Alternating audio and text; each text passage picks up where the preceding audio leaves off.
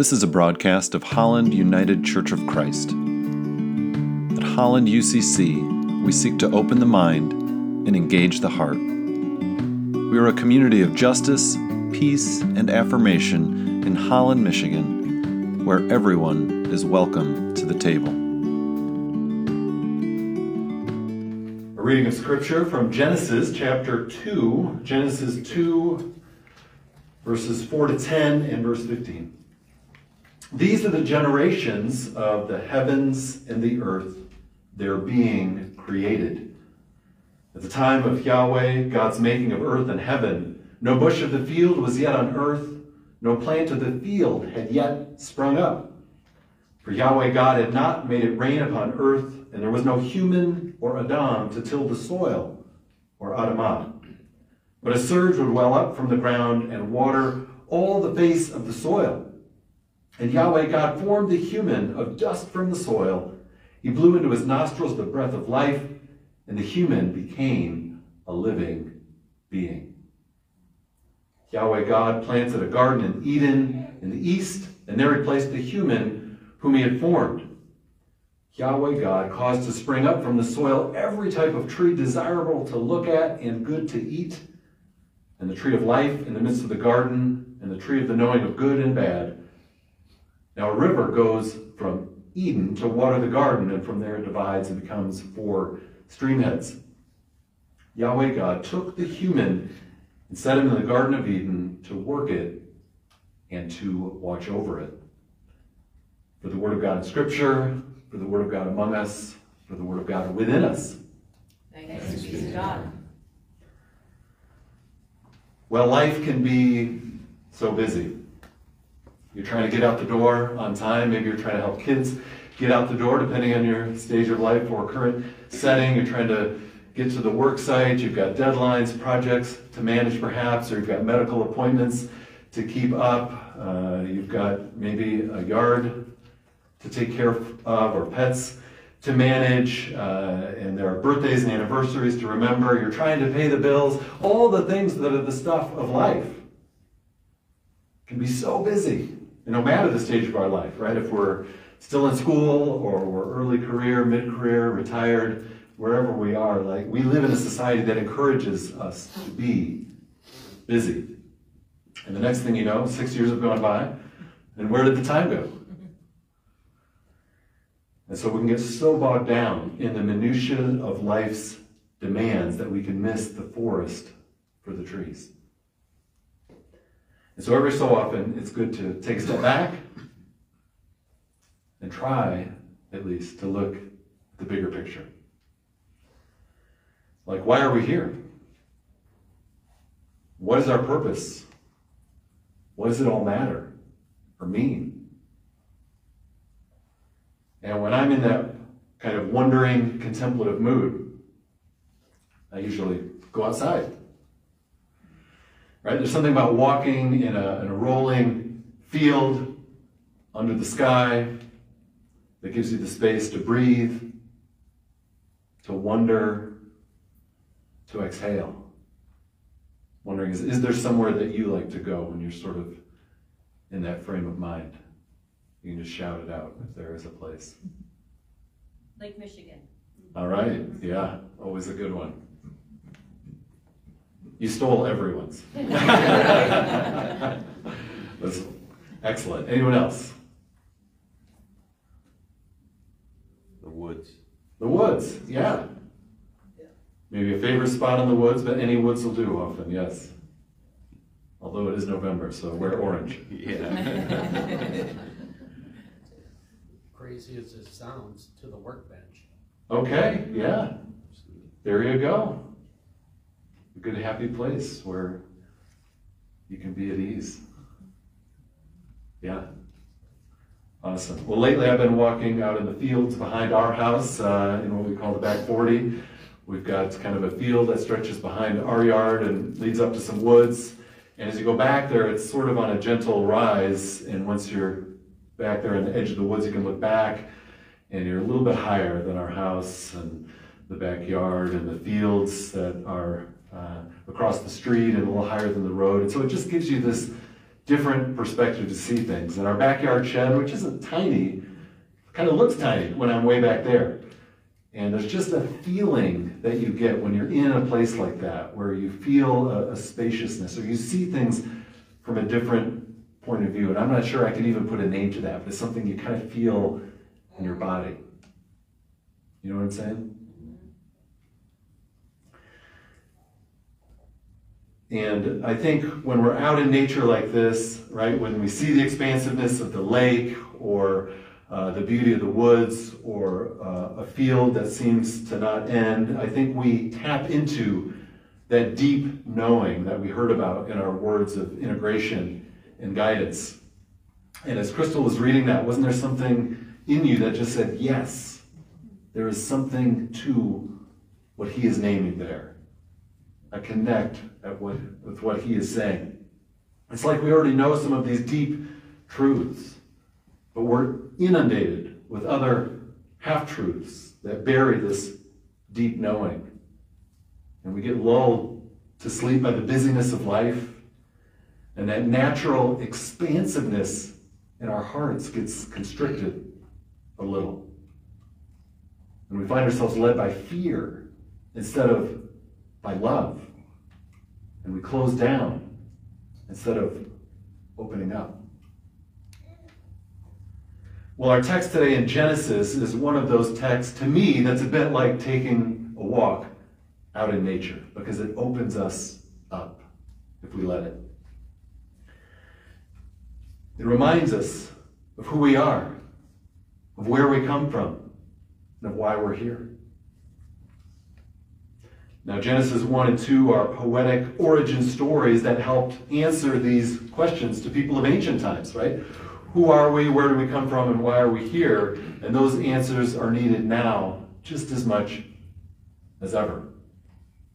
And you'll notice that in our translation of Genesis 2 there, which is by the Torah scholar Everett Fox, which I highly recommend, especially if you're a Bible nerd like I am, does a great job of translating the first 5 books of the Bible. But you'll notice, perhaps you noticed, that he left 2 of the Hebrew words in there. At the time of Yahweh, God's making of earth and heaven, no bush of the field was yet on earth, no plant of the field had yet sprung up, for God had not made it rain upon earth, and there was no human or Adam to till the soil, or Adamah.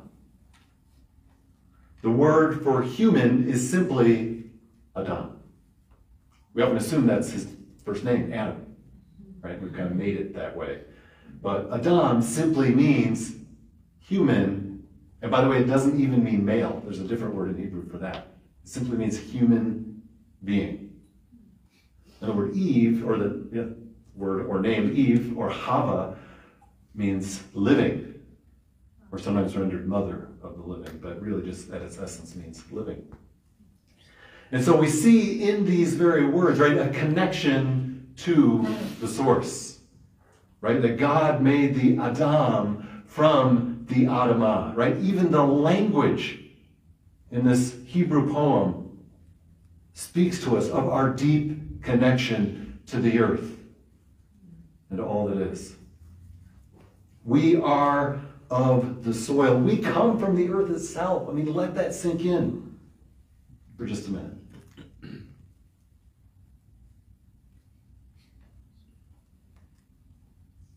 We come from the earth. I think that's part of that deep knowing that we know deep in our bones. But we've forgotten this truth. And as we look around at the world, what makes you think that maybe we've forgotten this truth at some level? The way we treat the earth. Okay, yeah, the way we treat the earth.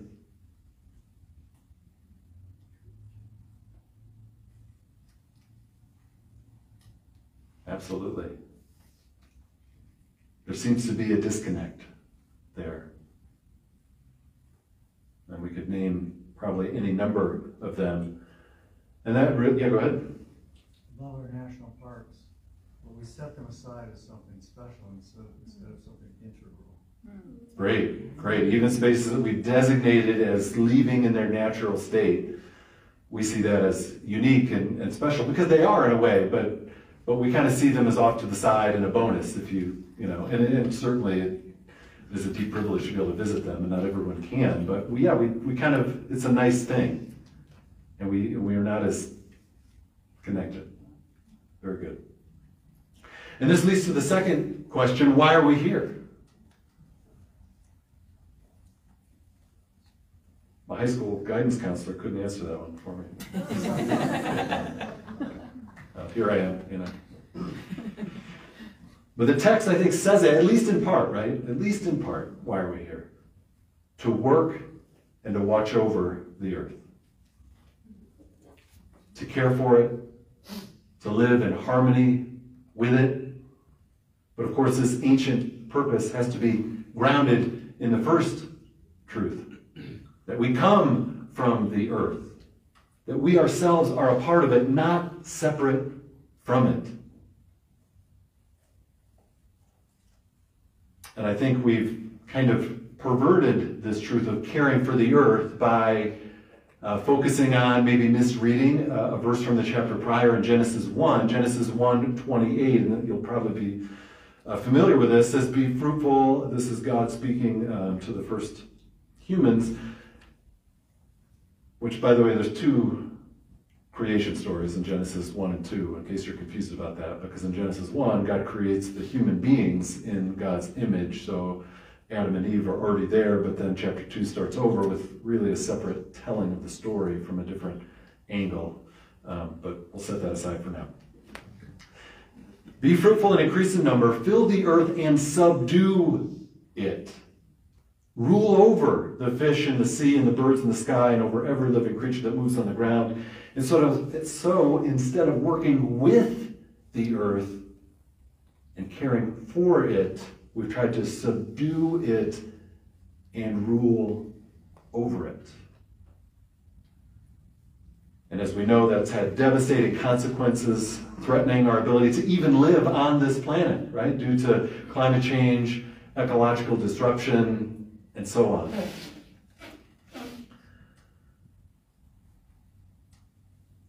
And so one, where do we come from? We come from the earth.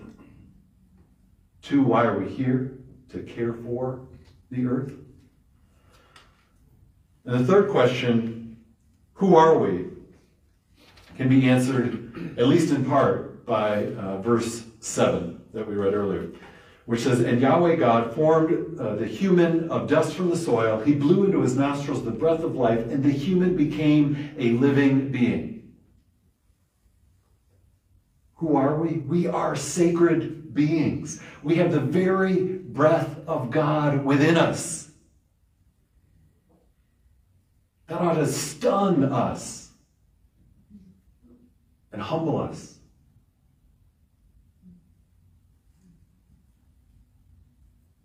It's simple to read, right? Hard to really let that sink in. And we've forgotten, I think, in many ways, our divine origins.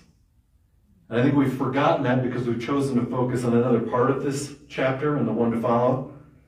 You heard me in the reading, right? Talk about the tree of life, but also that other tree, the tree of the knowledge of good and bad or good and evil.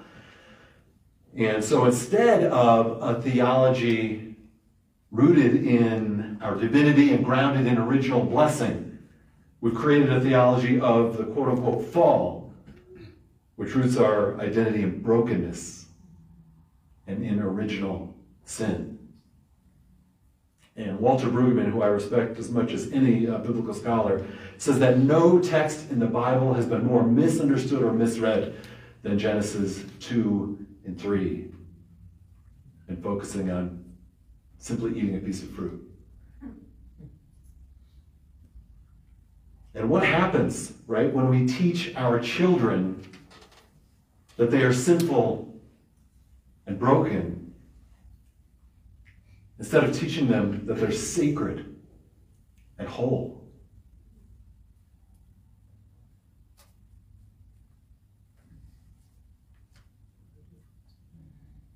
It can have devastating consequences in how we see ourselves. and how we live into who we are. And not only, right, for ourselves and how we see ourselves, but for how we see others. The deep truth that we know in our bones is that all of life is holy. Not just the life of our family, or our race, or our group, or our nation. John Philip Newell, in his book, Sacred Earth, Sacred Soul, which is where our words of integration and guidance came from, he says, this is what we're living in the midst of today, a planet struggling to breathe, religious fundamentalisms that are fueling hatred and violence, and refugee families throughout, where's page number 5? Throughout the world, refugee families throughout the world being denied sanctuary. These and so many more are evidence of a tragic breaking apart of our interrelationship. Right? The failure of not remembering and seeing the sacred in each other. And then he tells the story. He says, many years ago I was giving a talk in Ottawa, in Canada. Though we'd welcome him to Ottawa County too. He says, I was giving a talk in Ottawa, Canada on some of these themes, and I began the presentation by using a phrase from the prologue to the Gospel of John. The true light, which enlightens everyone, was coming into the world. The true light, which enlightens everyone, was coming into the world. That's John 1:9. And he says, I spoke of the way the Celtic tradition invites us to look for this light in one another and in everything that has being. And he says, attending the talk that evening was a young Mohawk elder who'd been invited to be there specifically to make observations at the end of his talk, about connections and resonances between Celtic and native wisdom. And Newell notes that by the time he wrapped up, the elder, this Mohawk elder, stood with tears in his eyes as he spoke. And here's what that Mohawk elder said. As I've been listening to these themes, I've been wondering where I would be tonight. I've been wondering where my people would be tonight. I'm wondering where we as a Western world would be tonight if the mission that came to us so many years ago had come looking for the light in us.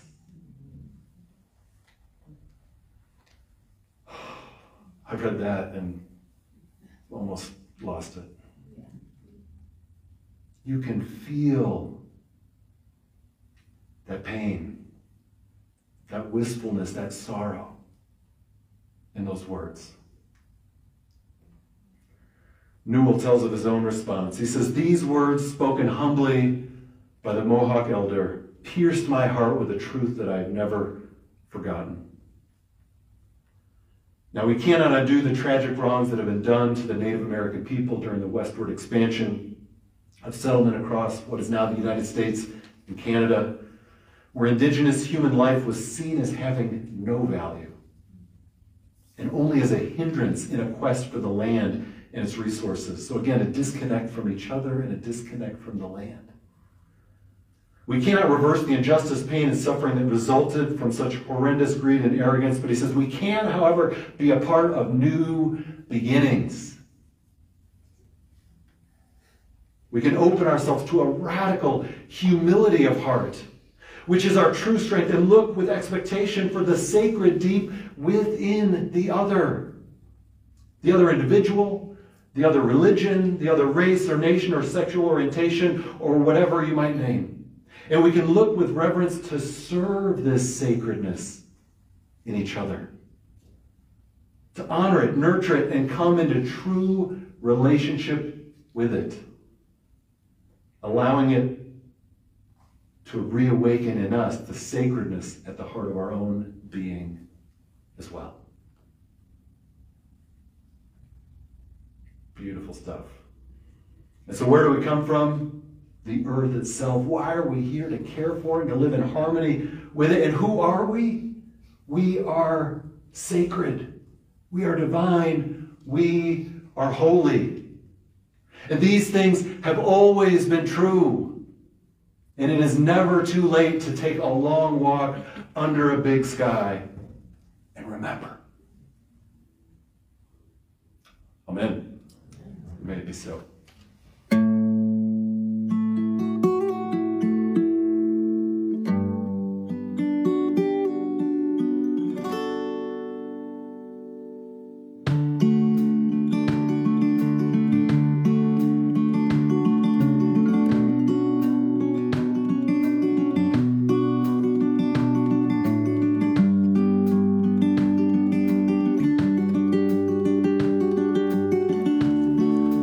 You are invited to join us for worship on Sunday mornings at 10 a.m. streaming on Facebook.